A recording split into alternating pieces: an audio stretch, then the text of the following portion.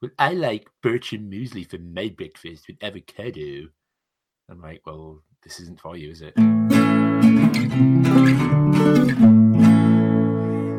Hello and welcome. I'm Steve.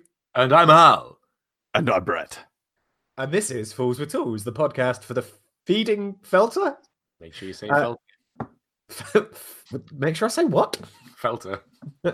Yeah. So, gentlemen, how are we? What's everyone up to? Al? Sportsing. I've been sportsing for the weekend.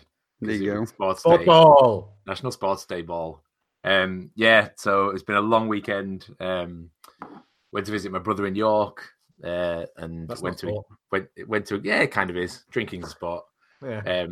Went to a gig in York. That was great. A few like punk bands. Nice. And then went up to Edinburgh, and then went to see a band called the Scarbabs, which was genius name for a band. Yeah. And to give you an idea, go on. Have you ever seen the band Catch It Kebabs? No, but now I want to. Yeah. They were great back in the day. But to give you an idea of what kind of gig this was, it didn't start until 1:15 in the morning. Nice. Oh my. Which is great. And then it was sports ball, which was very exciting, but I won't get into that on this podcast because that's not what it's about. But yeah, a yearly adventure to unnamed European cities to watch American football, which is about as relevant as it gets. But it was good. Edinburgh this year. Thoroughly enjoyed it. Brett went on a nice little cultural trip, inspired by your visit up the hill and onto the mountain, the observatory and stuff. And it was just very cultural weekend. Gorgeous city, isn't it? It's mad. You just walk around and there's just like literally every kind of alleyway you go down. There's some huge marble like arch or beautiful building or castle or church or something, and it just never ends. So it's obviously a very wealthy place at one time. Did you do a tour of the Undercity? Oh no, but that's on the list. I remember you saying that last time. Yeah, so fucking creepy. I mean, I did, but it was just kebabs and scalp. There you go. Yeah, the dark side of the city. Cool. Brett, what about you? Well, in the last week since last we chatted, I posted the railing video, which surprised me that it, is pulling a bunch of views and new viewership in. Mostly because I remember even having the discussion with Jess of just going, this seems more DIY. Do you have any advice on how I could do this? Because it's more in line with what you and your brother do. Bit of good advice from her and put the edit together and was kind of like, well, this will be a bit different. There's no skulls and no ship shop, whatever. It's been interesting though. People seem to really like it, and that's been a bit invigorating. Aside from that, I'm like hopefully in the final throes of finding a living/workspace. I have a really good potential one right now, but in typical my life fashion, it's a bit against the grain, and I don't know. I'm still waiting to hear back from the guy who may or may not be a complete ghost in the ether who wants me to send him money. I don't know. We'll see. But I'm looking forward to it because if I do get this one specific space that I'm looking at, it would be absolutely ideal. So crossing my fingers for that. I got a lot of messages from folks about Al's American sports ball that he went on the adventures for because it happened to have been my hometown team that took home the bowl of supers, which is neat. But it's always really funny because people are like, hey, aren't you super excited? Which I'm admittedly not super into sports ball. And I'm like, yes, I was born there, which I had no control over. But I appreciate that you think my team is my team. I just happen to be in a hospital 6 miles away. It was neat though. Like hometown pride is nice to see because Kansas City just feels like it's got not a hell of a lot going on. And so sports ball tends to take over the area and it's nice to, other family members of mine that are into sports had a really rocking good time. So Nice. lots of drunk people and text messages, which was good. Other than that, I've got a couple projects that I'm kind of batting around and still trying to play a bit of catch up, considering I don't really have my own workspace and setup going on right now between like random emails and Patreon stuff, and I haven't posted anything on Instagram in forever aside from stories, just because I feel like there's nothing of note or at least nothing worth posting about. So continuing the adventure, though, I'm hoping things get solidified here within maybe by next podcast we could be chatting about my new spot. Nice. Fingers very much crossed. But Steve, you as always seem to have a bit of stuff going on. What have you been doing? A little bit of this, a little bit of that.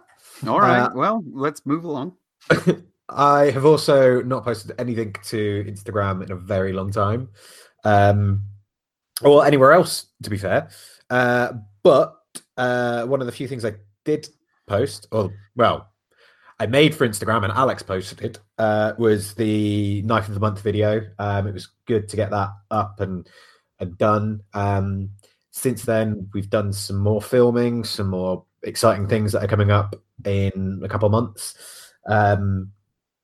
And yeah, we've been doing like this last week. We've kind of been back on, like, we've stopped all the fun retooling and putting up shelves and shit like that and reorganizing the workshop, and now we're at the point where it's like, right, okay, we need to get back into production stuff. So I've been taking on a couple more of the products that we do, including we do like a textured stainless steel tip. Oh, for fuck's sakes, words! Textured stainless steel bowls, which are an absolute shit to make. But yeah, fortunately for Joe, he's passed them over to me now. So I have to deal with the bullshit that is texturing stainless steel. So yeah, that was really good though, because it meant that, you know, it was learning a new product, learning a new skill, learning a new technique and everything else. Yeah, so that was good. Also, we've been getting ready for the first class of the season this weekend, or this weekend coming. So that was good. We're changing up how we're doing the classes again. So this one is like a introduction to blacksmithing class, but we're slightly tweaking it so it's a bit more focused on like the things that we do, and it's a bit more related to us as a business rather than it just being a generic intro class. So that's really good.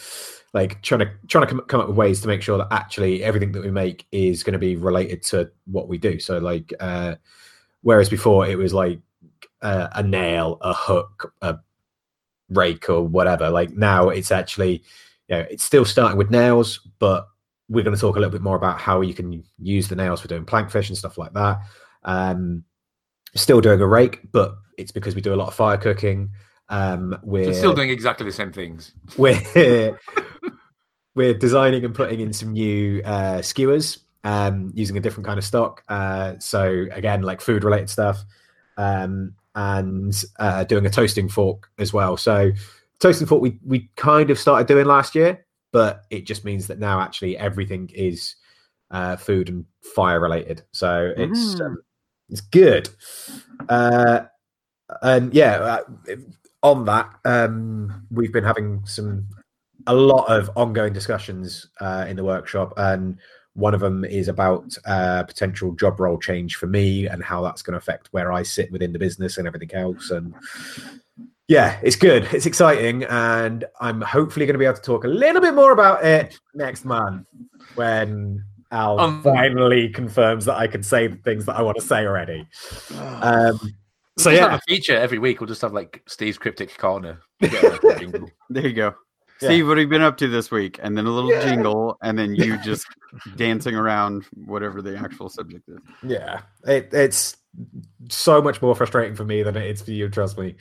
But The other thing that I did, following along the lines of Mr. Al, was I also had a sporty weekend, but I had a weekend with a sport where the ball is the same shape, but it's played very differently. Because it was opening weekend of the Six Nations, which for anybody outside of those Six Nations is the second best rugby tournament in the world after the World Cup. And it was great because I had some friends over that I've not seen in a while. Me and Jazz cooked a good meal. It was ridiculous because everyone turned up and all just stood around in the kitchen whilst I was cooking, rather than using like the rest of the house and going and sitting down and chilling out. There was like 6 people in my kitchen, which anybody that's been in my kitchen knows there's room for 2 people. Yeah, we've had 4 in there before, and it just feels like you can't breathe. Yeah, so yeah, that was good fun. And then watched the game, which was abysmal. Well done, Red. You second best tournament.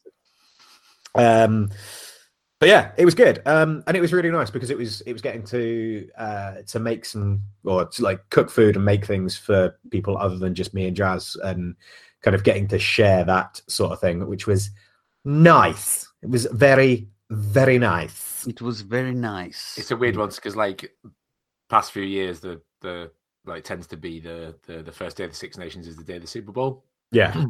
So I end up usually being in a European city in a sporting establishment that serves alcoholic beverages. And most of the people in there are there to watch the rugby. And there'll just be like a group of us in the corner in NFL shirts, like not getting excited by the rugby, and then really kind of like causing like factions to kind of kick off and like yeah. And I've also got like I've got halfpenny on the back of my NFL shirt. Oh, brilliant. So anytime Wales are playing, people are always like, "Oh, who's a halfpenny?" It's like, and there's just fucking there's more than one person on the planet with the same name. Go away. Go away. That names work. Yeah.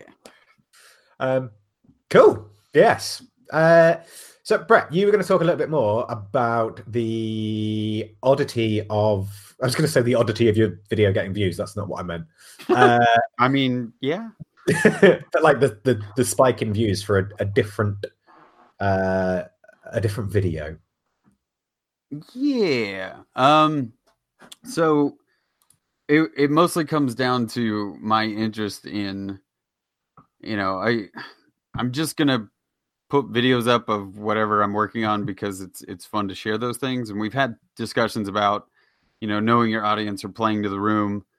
But this one specifically interested me because so much of what I did in the video are things that I learned working with Jim, in terms of not only just the welding and getting better at welding over the last 3 years, but just the lack of measuring, the lack of angle marking, any of that stuff, and doing, 95% of the project myself. It was a big build for me, but nothing outside of the realm of doability, just because, breaking it into a bunch of different rectangles and doing these little techniques that Jimmy had shown me over the last few years. It was neat to be able to share those things. And, Jim even messaged me. He was like, "Hey, that came out really great." I'm like, "Oh, thanks, man. A lot of that came from learning from you." This sweet little moment of exchange. And it's a bit prideful, to look at it and go, you know what? I don't think I would have been able to even agree to that project a year ago. And then to put a video out on it where I'm talking to the camera a lot more. It's a little bit more tutorial driven. It's different in the sense that not my videos don't necessarily have like an ongoing theme, but I don't interact with the camera that much, or I'm typically not talking on camera unless it's to the skulls or somebody that's in the video with me. And to have the reception of it be as big as it has been, especially given that the last few videos have underperformed based on expectations. I wanted the puppet video to do well just because it was fun to make a puppet, but there's new people commenting, there's new subscribers coming in, a lot of people are saying good job on the tips and tricks and things, which I got to give credit where credit is due to Jim for teaching me that stuff. But I'm intrigued by this idea of like, I wasn't playing to an audience. I didn't do anything different than I usually do, aside from the build approach in general. But how is a video like that going to bring in so much new viewership, or all these new people that are like, hey, I've never heard of you before, but this was really cool, and nice railing. nice rail. I don't want to get back into kind of the know your audience thing, because I think we talked about that, but I think there's something definitely about expectations and kind of what your intention is, but also what the viewer's intention is. So like when you did the animation one, and it wasn't just Brett, showing Brett making animation, it was you sitting there and narrating it almost. So the story then became like a literal story.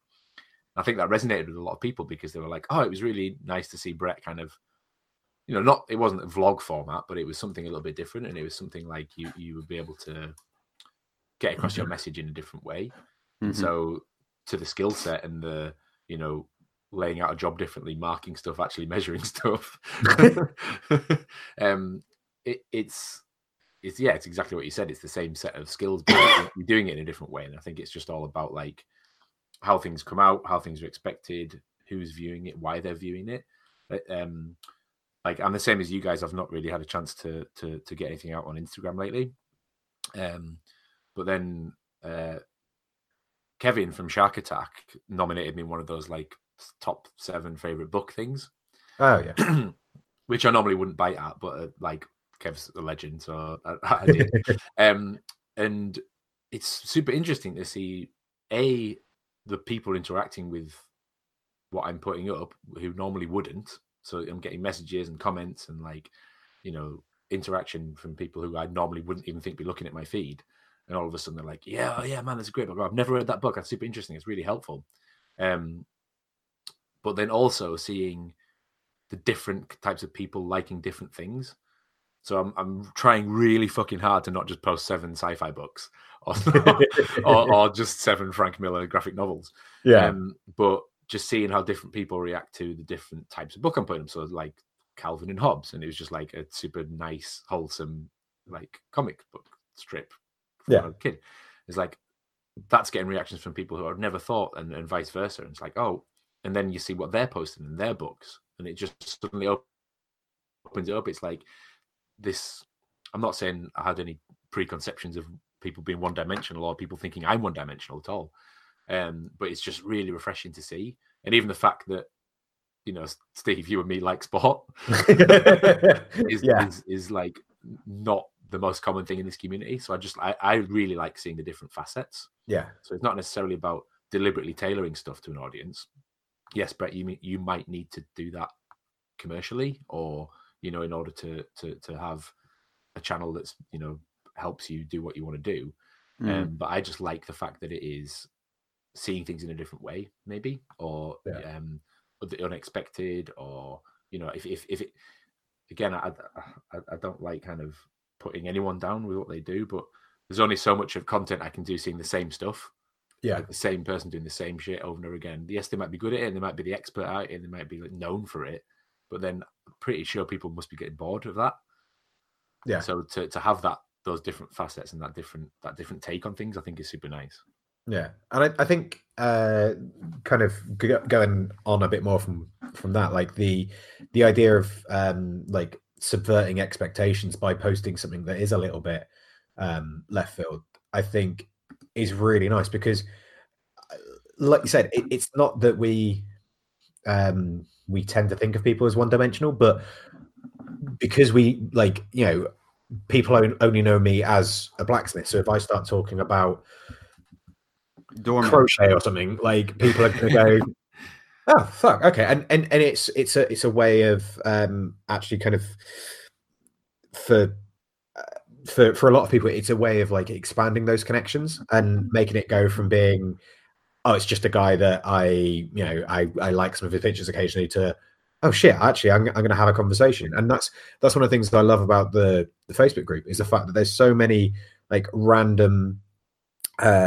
conversations and posts that start up that have that start these conversations that are nothing to do with like the podcast or even making in general, like, and that's what builds those bridges. That's what gets people really nicely connected and kind of grows friendships rather than just random person I know on the internet sort of thing.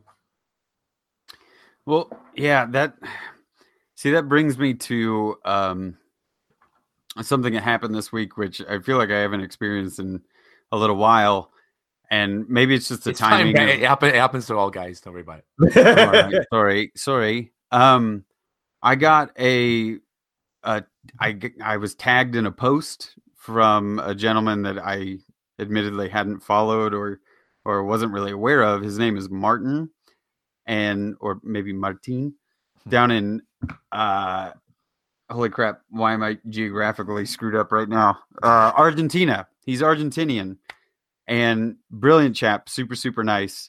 He tagged me in a post because he put up a YouTube video, which, I wasn't aware of his YouTube following either, but he's got a pretty decent YouTube following. And he had brassed a bunch of steel parts, and he like talked about me in the video. And then his little Instagram post, he tagged me in it saying I posted a video of brassing steel and showing you how to brass steel. And I messaged him and went, "Hey man, that's really neat." And he goes, "I totally learned it from watching your videos. I've been following you for a while." And I was like, "Wait, what?" And super nice guy. After like 10 minutes of chatting back and forth on Instagram, he was like, "You should come down to Argentina and like we can work in the shop and make stuff." And I was like, "Wow, that would be really amazing if you want to pay for it." But that was a connection that came out of nowhere, and he has never reached out to me before and had never commented on a video or anything like that. And because of the yes, him posting the video, but something about the video game one spoke to him, and he felt like reaching out and saying it was like so fun and nostalgic and all this stuff. But it created what is effectively a new connection with somebody. He's actually pretty chatty with a few of our friends, and like he chats with Habu all the time, and he's now this new guy in South America that I feel like I share a lot of commonality with, and he's a bit of a, do it all. He does a lot of furniture and stuff, but he's got some super nerdy builds on his channel. He did this Iron Man helmet, like this steampunk Iron Man helmet that is amazing. But that's an audience that I never would have necessarily expected because expectations are relatively low. And like Steve was saying, you kind of put something out there left field. The brassing thing is a technique that's been done for hundreds of years, I can expect. Yeah. Steve, you probably know more than I do. Probably. Yeah. But I saw it on Man at Arms like 3 or 4 years ago on the Man at Arms channel. And what hit me was like, this guy in Argentina saw this thing that I did, and now we're friendly with each other. But I saw that technique done with Ilya and Matt, who now work with Chris Cash, that I've met and become friendly with over the last few years. And it never in my mind would have made sense that I would have not only known those guys, but like commissioned Ilya for a hammer a year ago that he still owes me. And, Matt, who's another talented smith that I watched on this random YouTube channel. And now like I'm buddies with those guys, and these weird little connections that have come out of just putting yourself out there or creating whatever this weird little audience is just based on either common interests or they happen to hear about a thing that you did through a friend of theirs or something. The sharing of a video like that one, since that's the example that we're kind of sparking from, this railing video is probably going to lead to me having more conversations because it shifts me out of just going like, "Oh, I saw you make a puppet," or like, "I saw you forge some stuff." It's like, "Oh, well, I do know some aspects of fabrication, and I may not be an expert or have been doing it for 30 years, but I made the joke to one person, Al, where it's like a railing is just an open table or like a table without any sides, or whatever it was. but it was the same thing. It was translating these workbenches that I made for Jimmy into just a bigger version of it, and on one side of this patio. But it will probably lead to conversations with people about metal fabrication in the future. But that's the thing. So to you, I know you're partly joking, but to you, it is just a table that's been skewed 30 degrees. But to someone in the audience, it might not be, and they might never make that connection. And then they go, "Oh fuck, yeah, now it's relevant to me." So about that relevance, it's like not everybody's association is the same. Yeah. Mm-hmm. So you might be watching something and think this is for me because I see something in it that another person might not. I get that with like movies a lot. There's like a lot of things that or albums or music, and I'm like, I like something because there's something I see in it that other people, or vice versa, that I don't see the thing that they don't like about it. Yeah. And so it's just, I think it's super nice that everybody has this kind of different point of view on things and can see things in totally different ways. Yeah, I got to throw this at Steve because it's come up in conversations with me, and I assume it would probably be more prevalent on your end, but I'll have people ask me, like, what are some good starter forging projects, or, I want to get into knife making. Where should I start? I'm not necessarily the person to give you the best advice on that. I'll point you towards, Jeff Fader or any of the guys that I've made friends with in the blacksmithing community. But I took your advice, Steve. If I ever feed anything to anybody, it's like, start with a nail. If you can make tapers and upset things, that teaches you a lot, and it will develop into it. But people, like Al is saying, people may not see a comparison between forging a nail and then forging a knife, but there's actually so much in forging a nail that will feed into the other thing. Yeah. I mean, is that typical for you? Yeah, 100%. I mean, it's one of those things. Like, I know we've talked about like the fact that I spend a lot of my time in the workshop doing repetitive projects, but those base skills. I mean, and that, I think again, that's what it comes down to. It's learning those base skills that can then be applied to other things. And yeah, it's learning how the metal moves. It's learning what heat you need to be at, and why you shouldn't forge cold, and yada yada yada, and all those sorts of things. And like, I mean, even Jeff says, like almost every time the subject of like how can I get into forging knives comes up on the podcast, he always says go and take a blacksmithing course, because you need to understand how can I get into forging knives. Learn how to forge knives. yeah. But look, just learn how to forge, because it's those base skills that are applied to everything. It's the same as, like you say, with the railing. Or just buy a grinder and just make just be like Honor. But but I'd say burn, but the metal's not getting hot, so hey. Better burn. But yeah, like it's like with those tables, like that actually all I need to do is it's this cut, it's this weld, I need to make sure I clean the welds up first, I need to make sure I do this, I need to make sure I do that. Like, you just apply those things that you learned making workbenches to something that's like Al said, it's just skewed by 30 degrees. It's I think the like that argument, it's people always either try and go like 10 steps ahead and just like, no, I'm not interested in learning those base skills, I just want to know how to do the fun thing, which is kind of a whole argument in its, like a whole thing in itself. But yeah, people really struggle relating things unless they've seen how they're done. I mean, it's like if you look into any subject, whether it's music, whether it's radio, music, film, like woodwork, anything. Like I was one of the guys that was here for the rugby. He makes his money through making art, so he's a painter and a musician. And I was talking to him about music and saying, like, one of the things I love about watching him play is watching him with a few other musicians just jamming at the end of like an open mic night or something like that. They'll just have a jam and they'll muck around, and they'll have this musical conversation sort of thing. Like, and it's fucking brilliant to watch. I absolutely love it, because I have no understanding whatsoever about how they actually do it. Like, I can't compute how how they know that actually that guy's going to stop in a minute, and then she's going to start playing something else, and then he's going to do this other thing, and like how they're always all in sync and all of that.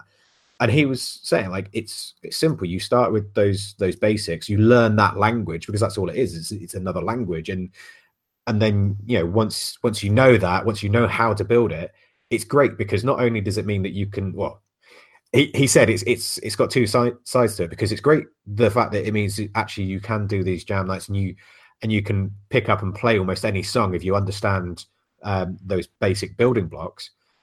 But it's got a downside, which is that when you're listening to an album, you realize that actually it's just the same one song played 12 times, just slowed up or sped up or slowed down with slightly different words and maybe a different key progression or something like that. And the thing is, that's true of, I think, when you're into any craft or anything, like once you understand that, you start looking at things going, oh, that's not as cool as I thought it was 2 years ago, because now I understand that's just how a easy table that's been skewed. Yeah, exactly.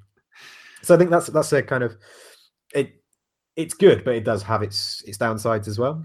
Well, I think yes, we've talked about the transferable skill set and how kind of valuable that is, but I do also like, to your point, Steve, the flip of that, which is just complete game changing. Yeah. So going in with something and just having a point of view on it that is totally different, unconventional.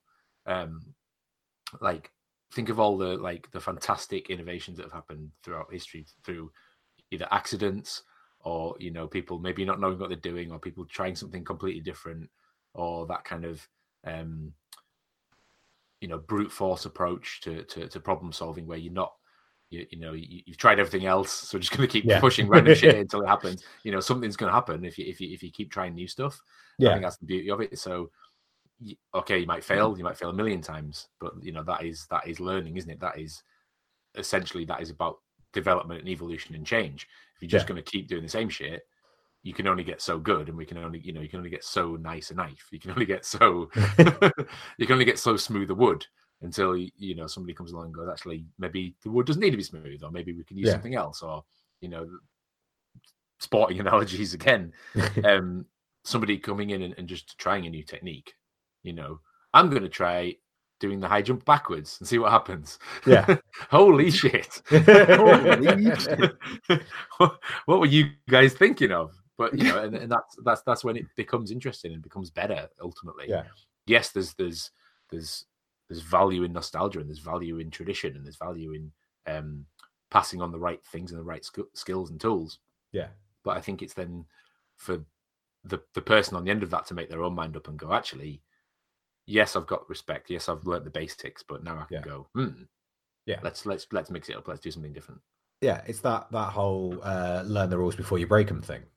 And like I say, like I one of the things I love about teaching, for example, is people that have never done any forging or anything come along, and you'll show them a few basics, and they'll always surprise you, because you'll say like, oh yeah, to get to here you need to do X, Y, and Z, and they miss out Y, or they'll put another step in there that's completely different, completely changes the outcome, and it's like, holy shit, I never would have thought of that.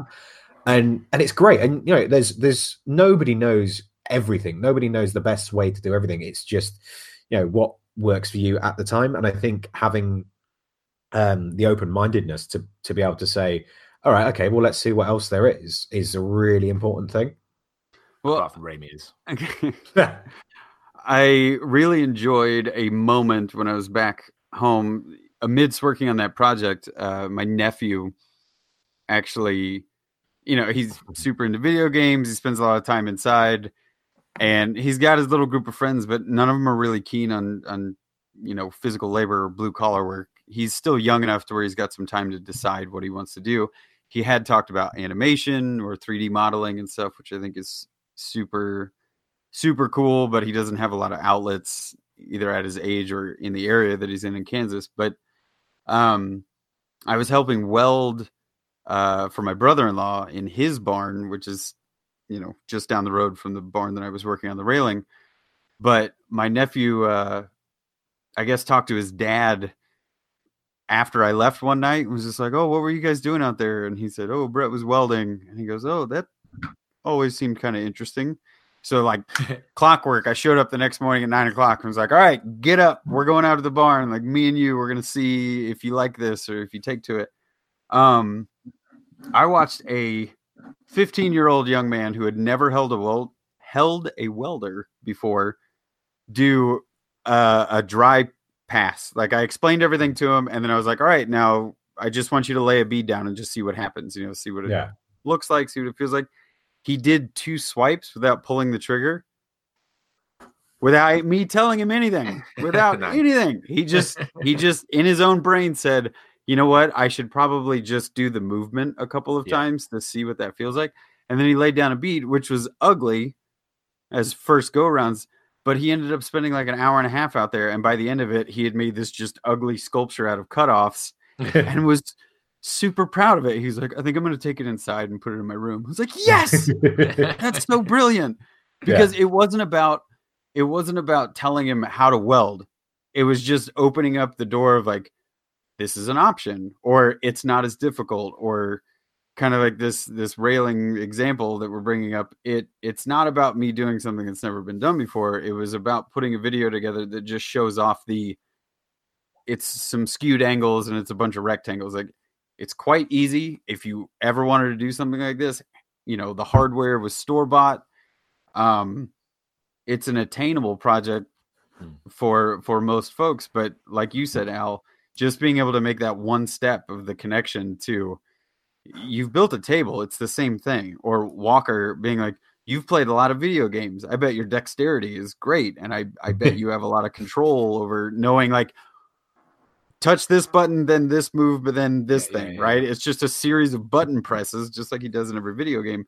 And now it's fed into this possibility of him getting really keen on metal working or buying old scrap. You know, my brother-in-law was, the 3 of us were chatting after the fact, and I was like, he did a really great job. He picked it up very quickly, and it could totally, he goes, "Well, what do you do from there?" I go to a scrapyard, buy a bunch of scrap steel, and just start putting it together, like however you want. You know how it glues together now, and you can, you know, bend stuff and move it and all these things. And it's just like his brain started clicking on like, I didn't know that was a possibility.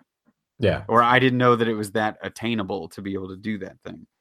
Yeah. I mean, I think that's like, for me, that was such a good point of the fact that it's showing people that those things are obtainable. It's demystifying stuff. And that's what like the whole maker movements, like in terms of like the YouTube thing, seems to be about. It's about showing people that actually you don't need to be, you know, in this trade for 40 years before you're able to make your own table. Like anyone can do it. It's just, you know, it's sticking some wood together or welding some steel together or whatever. Like that's one of the great things. It's about opening people's eyes. It's about showing them that it's not that hard. And actually, you know, it is easy to apply skills that you already have to another medium or another technique or whatever. Like, you know, you can use things that you already have and make some fucking awesome things. Well, I don't know if you guys read the article. I remember that Ben posted about it, and I think Jess and maybe a couple other people, but there was some article that came out where Ben was talked about in it, and it was just like, "Oh, don't watch this DIY channel. It's so not DIY because you need like a welder and an angle grinder and stuff." And it's like, well, where's your definition of DIY? Because in my mind, that acronym stands for do it yourself. Did you build your own chair? Then whatever the fuck it took for you to make that thing is still technically under the DIY. You have to use your hands? Yeah. Wait, you mean I have to buy something besides a screwdriver? Like, probably not. You could probably go get some nuts and bolts and just use a screwdriver to make a chair. There's a challenge. Just go and buy store-bought stuff and only use the screwdriver to make no tool challenge. Furniture. No tool challenge. Well, I don't know. A screwdriver is kind of a tool. But but it's back to like handmade and stuff, isn't it? It's like, well, where did you draw the line? Like, yeah. One man's DIY is another man's like fucking IKEA. Yeah, you're not allowed to use sandpaper. You've just got to file it down with your nails. Ooh. The all nail challenge. Ugh. But I do. Building on what you were saying, Brett, I do love the kind of the child's mentality and their approach to stuff, because they don't go into the room thinking they know how to do things. They don't go in with that fear as well of like, what if I mess up? But there's also the weird like flip side to that, as if they're like, you know, younger people or inexperienced people will ask you, am I doing it right? Is this the right way to do it? Yeah. And like I never answer that with anything other than however the fuck you want. You know, I can advise you. You might cut your head off if you do it that way, or this way you might burn it, or this way, you know, you'll get a smoother finish. But just giving those kind of like surrounding tips instead of going, no, this is the way you have to do it, is like, it's fundamental, because there is no we've said it a million times, there's no right way to do anything, but literally, like the only people saying that were doing it the way someone else told them to do it. Like there isn't some like 10 commandments of the right way to do things fucking chiseled in stone somewhere, because then it was somebody asking them while they were chiseling them in stone, like, am I chiseling this the right way? Oh, you can't, you're the first person, you decide. Like, no, everyone decides. And the that's why I love working with kids, and I love working with like young people and inexperienced people, because there isn't that fear, and there is that I'm going to bring something new to the game. And if you just leave, like I was making fucking bird boxes a couple of weeks ago with a 3-year-old and a 6-year-old, and maybe I shouldn't have let them alone with the drills and the power tools, but I turned my back and I turned around, and they're doing something in a way I've never seen before, or holding, you know, it's like the Jesse foot clamps, like just doing something that you think works for you, given your, you know, physical presence or your skill set or your strength, and or your problem solving ability or your height, and all of a sudden it's like, yeah, fuck yeah, go for it. Like, I'm not going to be the one to tell you, oh no, maybe you shouldn't hold your hammer like that. Maybe you should hold your hammer like how I tell you to hold your hammer. See, I'll hold up hammer. I fucking want to hold my fucking hammer. On that point, I want to jump in with Steve. With the fact that I love that, and I love that attitude, but coming from the point of view, but you're going to hurt your thumb.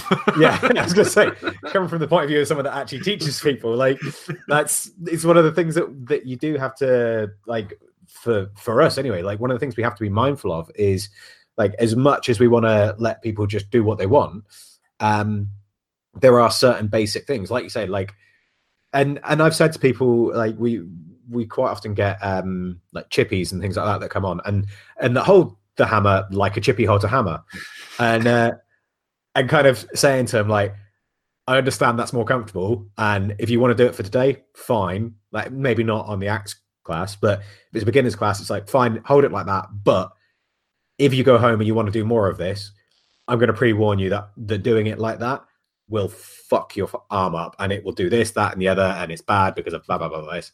And then kind of going like, okay, yeah, that makes sense.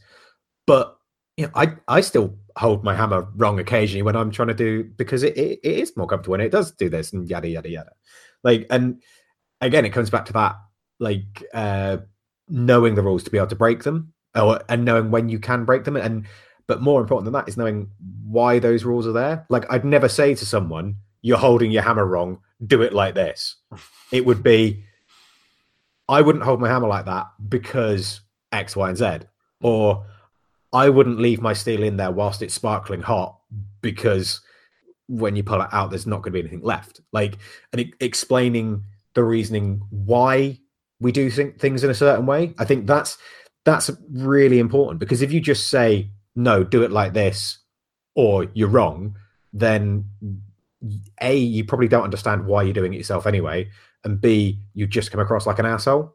But I think there's a lot of that in social media, and I think there's a lot of misconceptions with it, because I see a lot of people like try to take people to task because of some comment they've left on a video or something, or a post, and reading it from the outside and reading it objectively, the person isn't trying to fucking like complain about what they're doing, or they're just saying, this is how I would have done it.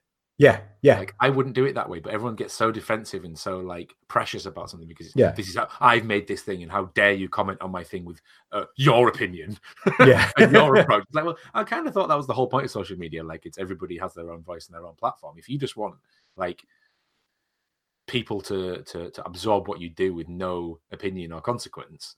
Yeah. I think you've got a pretty fucking single-minded view of what you think social media is. It's like Yeah. it's social media, not dictator media. Yeah. And I think that whole, especially with just the written word and no tone of voice, or no facial expressions, you don't tend to see that a lot of what people write is actually, if I were you, I'd hold your hammer this way. Yeah. kind of thing, which is, you know, you either try to be nice or try to say, have you tried doing it this way? Or I do it. So a lot of times it's just like, oh, I wire my plugs a bit differently than that. Yeah. Oh, well, what you put, you know, it just instantly reactionary like attitude to it. And the thing is as well, what gets me with that kind of attitude is the fact that a lot of the time, like it's quite obvious that the person that's written this, it's not necessarily their first language. And you know that they're trying to write something, and then you know they put, oh, maybe you shouldn't let that steel burn because it's bad for the knife. And then Honor turns around and goes, no, fuck you, because of this, that, and the other. And it's like, whoa, yeah, chill out, man. It's fine. It's all good. But I like it. So I want to know how many people in Honor's mind live in their mom's basement. There's a weird housing problem where there's just all these streets with just like tiny little one isolated houses every 10 houses, and it's just basements. But it is something that happens everywhere, and it's one of those things where you see a lot of people get very irate, and a lot of people jump to other people's defense as well. Like, you know, you'll be looking at someone's video, and like for some reason, occasionally you might scroll down into the comments, and you see, like say, like one person that's gone, I wouldn't have done that like that. I'd have done it like this, and it might literally just be like, I would have done it like this, and that's it. And you know, for all you know, they might just be offering a thing like, oh, maybe next time try this. You might like how it works, and then there's like 50 comments, like 50 replies to that, saying what an asshole this person is, and it's like, whoa, guys, chill. Easy. It's like the wood rasp thing, the Japanese saw rasp that Brett introduced me and apparently Michael Alm to. Like I love that thing. Like, it's such a good tool. But if I'd have seen Brett use that on a video, and I'd have put, why are you using that and not sandpaper or not a draw knife or a spoke shave?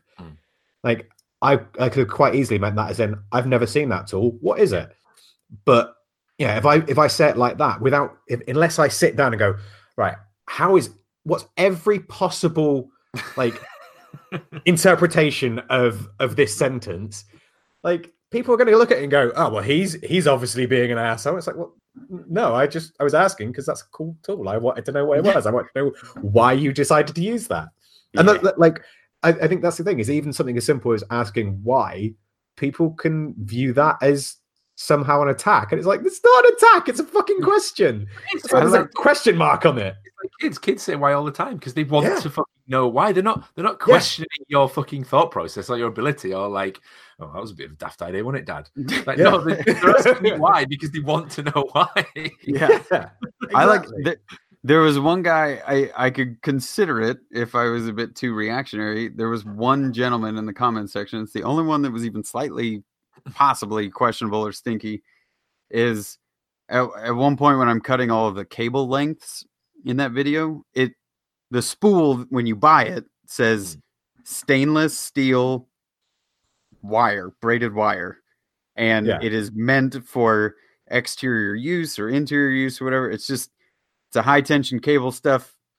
Everybody uses it all over the place. It's rust resistant, whatever. It's magnetic or slightly magnetic. So I was using the little welding magnets to hold it in place while I was cutting it. And the guy in the comments just goes, stainless, like, ha.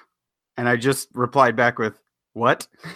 And then he sent me a message. He sent me a message back. He goes, if it was true stainless, it wouldn't be magnetic. I'm like, all right, easy. Like, I get what you're saying, but instead of coming back and being like, well, fuck you. Yeah.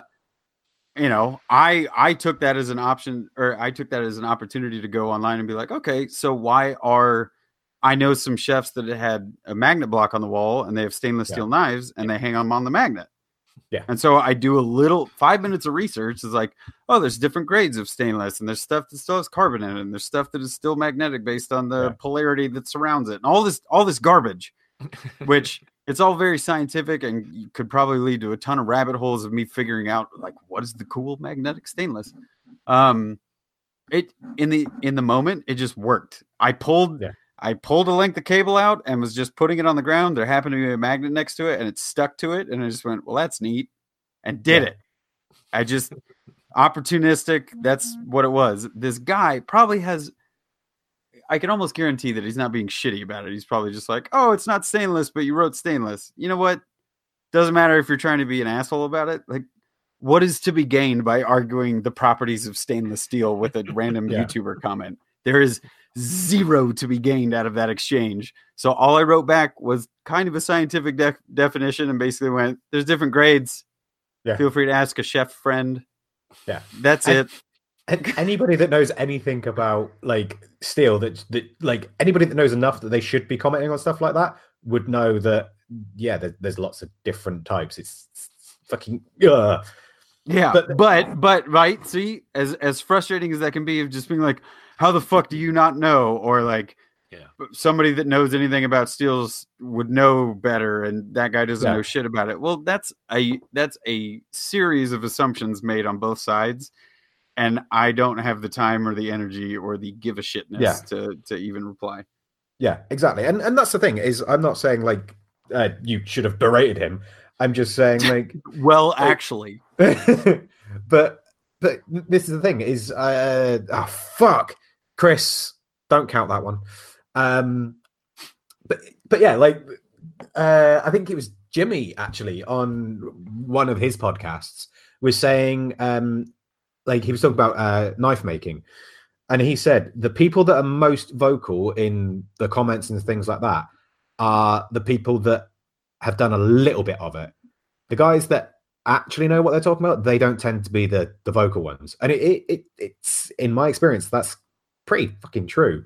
Like people that really know what they're talking about, if they comment, it's normally generally a well-meant kind of like, just so you know, it might be worth trying this, or I've tried this and this happened, or whatever, and like a genuinely helpful one. Whereas people that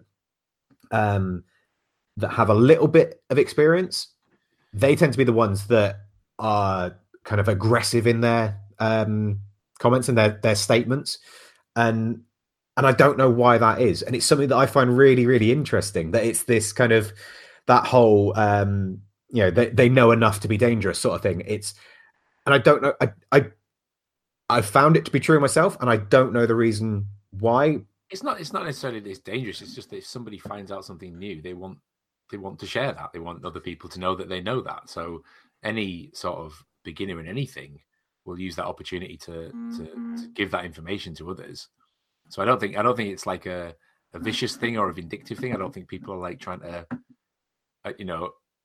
outdo the experts. It's just if you find something out, you want to share it, don't you? Yeah, but I totally agree with you, Steve. Like in so many circles, there's that same thing of like somebody just finding out about something and then wanting to talk about it. Whether they're right or wrong is a different story. I mean, I completely 100% agree with that, but that's not really what I meant. Like I'm talking like in, for example, the blacksmithing for beginners group. Like there, if you go into that, like 90% of the time, and this is why I don't really go into that group anymore, someone will post something up, and then there'll be a bunch of people that know a little bit, but they will be adamant that the person above them is wrong, and you're wrong because of this, that, rah, rah, rah, all this, and they get really aggressive about it. Yeah.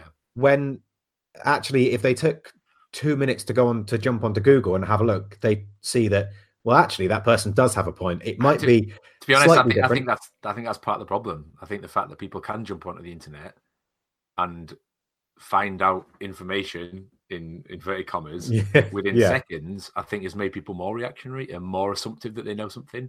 Yeah. And I think that kind of scenario of people screaming to heaven that they think they're right is only been made worse because there's so much information at you all the time now Yeah. Anybody, you read anything anywhere on the internet and you think that therefore that is a fact and I can use Yeah. it in any conversation. Yeah. Well, Like, I read an this article. This is validation that I'm right. Screw you. That's what it comes down to. Is I searched. I took way too long to search to prove that my opinion was right. Yeah. Because it's this random article buried in the internet from 8 years ago and all of these things. Like, based on algorithms tailored specifically to my search engine because it's for me. Exactly. I find it really interesting to, like, the more open you are to options, the more open you are to this is probably something we've talked about before, I can only assume, but the idea that you're able to take in as much information as you possibly can, being open to that idea, and then letting it dictate what your approach is. Do it the way that makes the most sense to you. Jess actually said that one time, and I've kind of held on to it since, because I asked her when she was like forging or something like that one time up at Jim's. I remember going, "Why are you doing it like that?" And she goes, "I'm doing it the way that makes the most sense for me."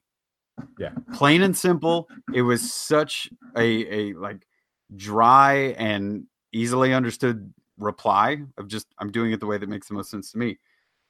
The ability to use that to combat any of those people, I feel like it would be similar to what Jeff Fader said when he was on, where it's just like, I'm with you.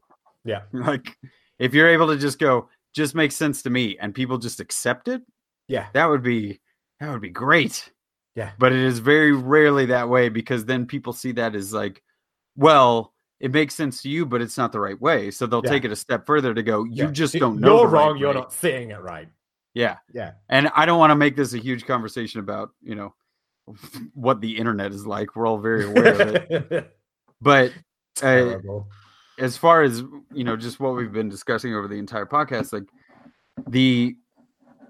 this audience and these like random people that come in to either share their good thoughts or advice. I've had a few people on that video give me some really solid advice on some different techniques or some different materials.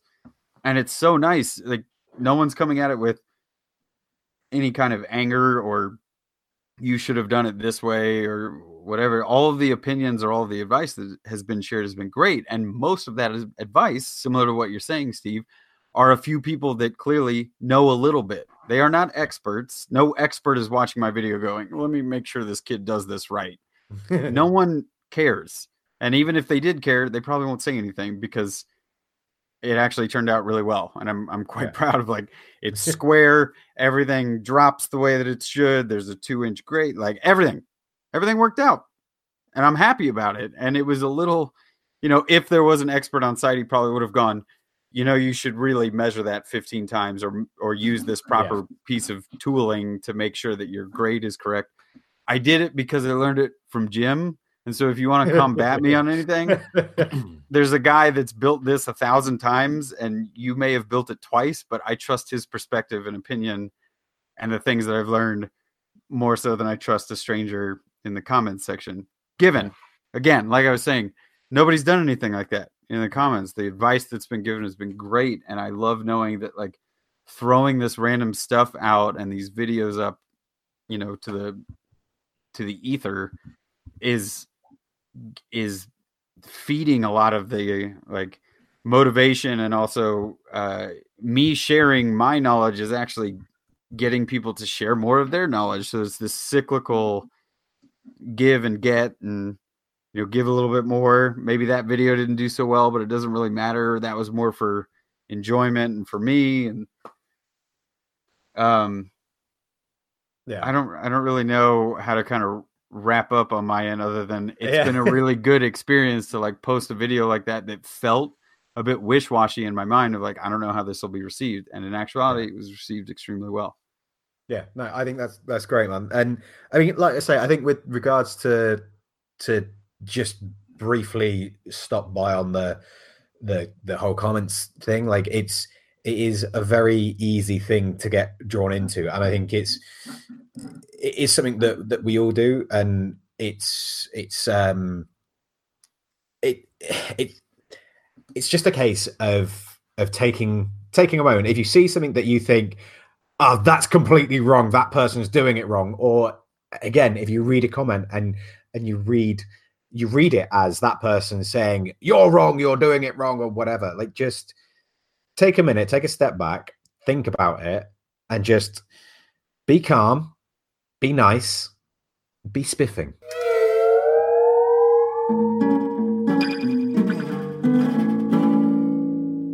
People that we think that are spiffing.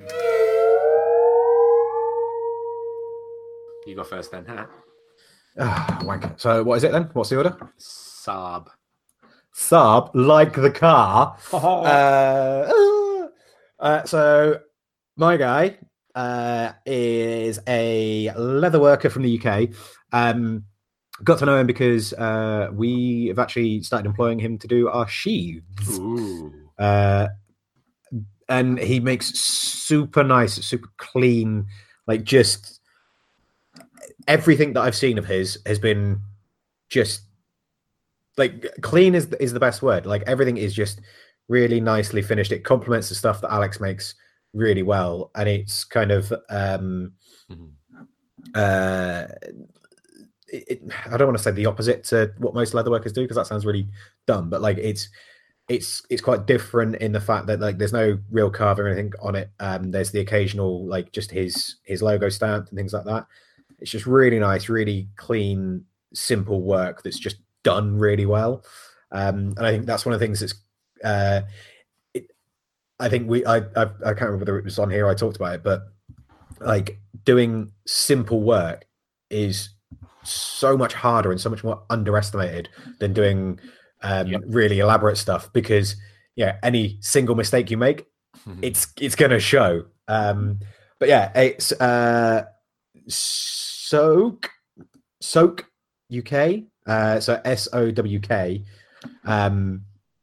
But yeah, really, really talented guy, makes a lot of really cool stuff and relatively limited following. But I think that's because he's more kind of, he makes his stuff and he just posts it up. He's not a maker as such, and he's not a social media person. He's just showing off the stuff that he makes and sells. It's good. So yeah, Al, you are next. Yes, I would like to spiff. I don't know if we've spiffed Claire before, but Making It Out of the Woods. Oh yeah.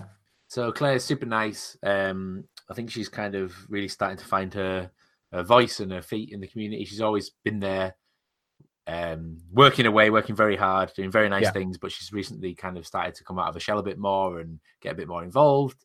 I've had the pleasure of meeting her as well. But I just think her projects are really interesting. I think her approach are really interesting.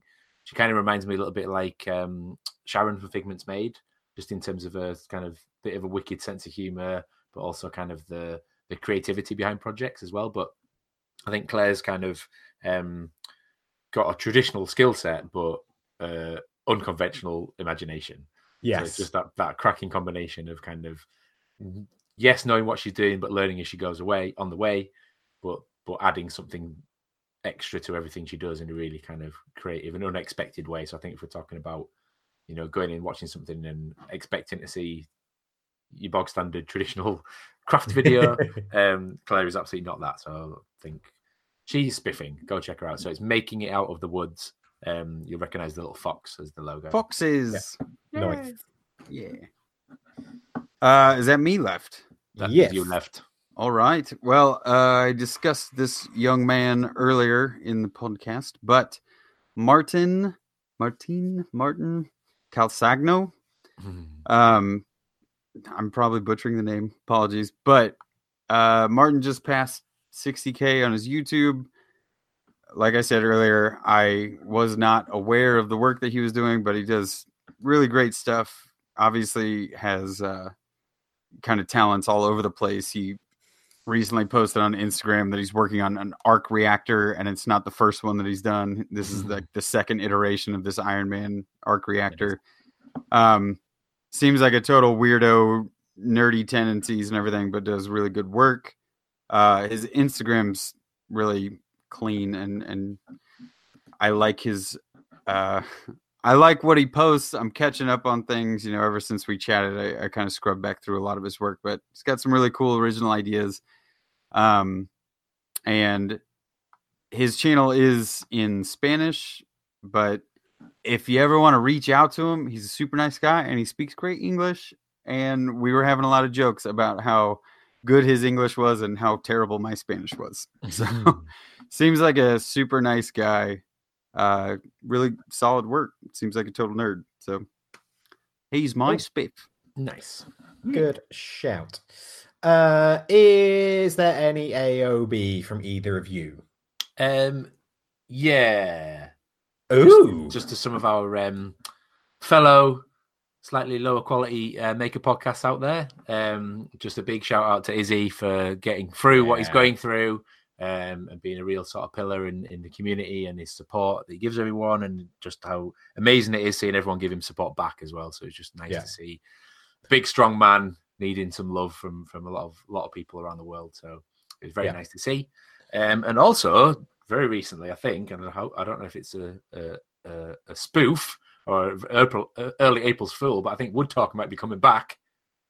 Ooh! I just saw a post that Mark, Matt, and Shannon might be, for the fourth time, I think, reanimating the corpse of Wood Talk. Which will be a welcome again back into. I don't know if it's like New Coke and they're just doing it on purpose to try and make people think that they want to listen to Wood Talk. But really looking forward to it. So I can't wait for new episodes of that podcast as well. Good stuff. Yeah, I must admit, I think you originally put me onto Wood Talk, and the whole time I was like, I don't want to listen to that. It's woodworking, but they just talk about tattoos and video games. Yeah, it's genuinely really fun, really interesting, and even Shannon's wood insider of the week knowledge thing was actually always really interesting, and I actually learned some stuff from it. So it's the Shannon's lumber industry update, Steve, get it right? Yeah, that way you know what I mean. It was good. So well worth a listen if they are in fact coming back. Cool, Brett. Anything from you? No. Cool. I do have one little bit of AOB, which is this week and last week. I meant to spiff someone from another podcast and kept forgetting, and that is Craig from Chop Knives, who main reason being that on the Knife Talk podcast, they're talking about the Knife Talk build along, and basically every week they're doing a different stage of knife making, and getting everyone to build along with it. They've got I think it's Knife Talk BA is the hashtag on Instagrams, but yeah, it's like, just if you've never made a knife before and you want to try it, then it's a really good way to get into it. Craig's doing a video every week for each stage, and making it so it's really accessible to anyone. It's all done with stock removal, so you just need to be able to order something off the internet and have some kind of grinder. And if you want to get into knife making, that's those two things are kind of essential to it. So if you want to give it a go, then go do it. And go check those guys out. If you don't listen to Knife Talk, you should, because Jeff's lovely. Right. I think that's it. If you want to find us, you can find us in all of the usual social media places. You can find me at Moonshine Metalworks. You can find Brett at Skull and Spade 13. And you can find Al at Al's Hack Shack. Al Spot Shack, and he's got his bar back. Bar back. Yes, the bar looks lovely, by the way. It's fucking glorious. It's good. Yes, and if you want to find us collectively, then you can find us on Instagram at FWT Podcast. You can find us on the websites at FWT. No, not at. Well, I suppose at. But the address is FWTpodcast.com. And of course, you can join us. Shut the fuck up, man. I'm trying, all right? You can find us on Facebook land. Just search for Fools with Tools. Join the group. Matt Stagner is in the group now. Yeah. Well, at least I think he's in the group. He applied to join the group, and when I looked, it wasn't there. So I don't know if someone kicked him out or if he's there. But yeah, there's some lovely people in there, including Chris Cash. He is in there. He's just not under his name. So yeah, see if you can spot him one day. Right. That's it. We love you all.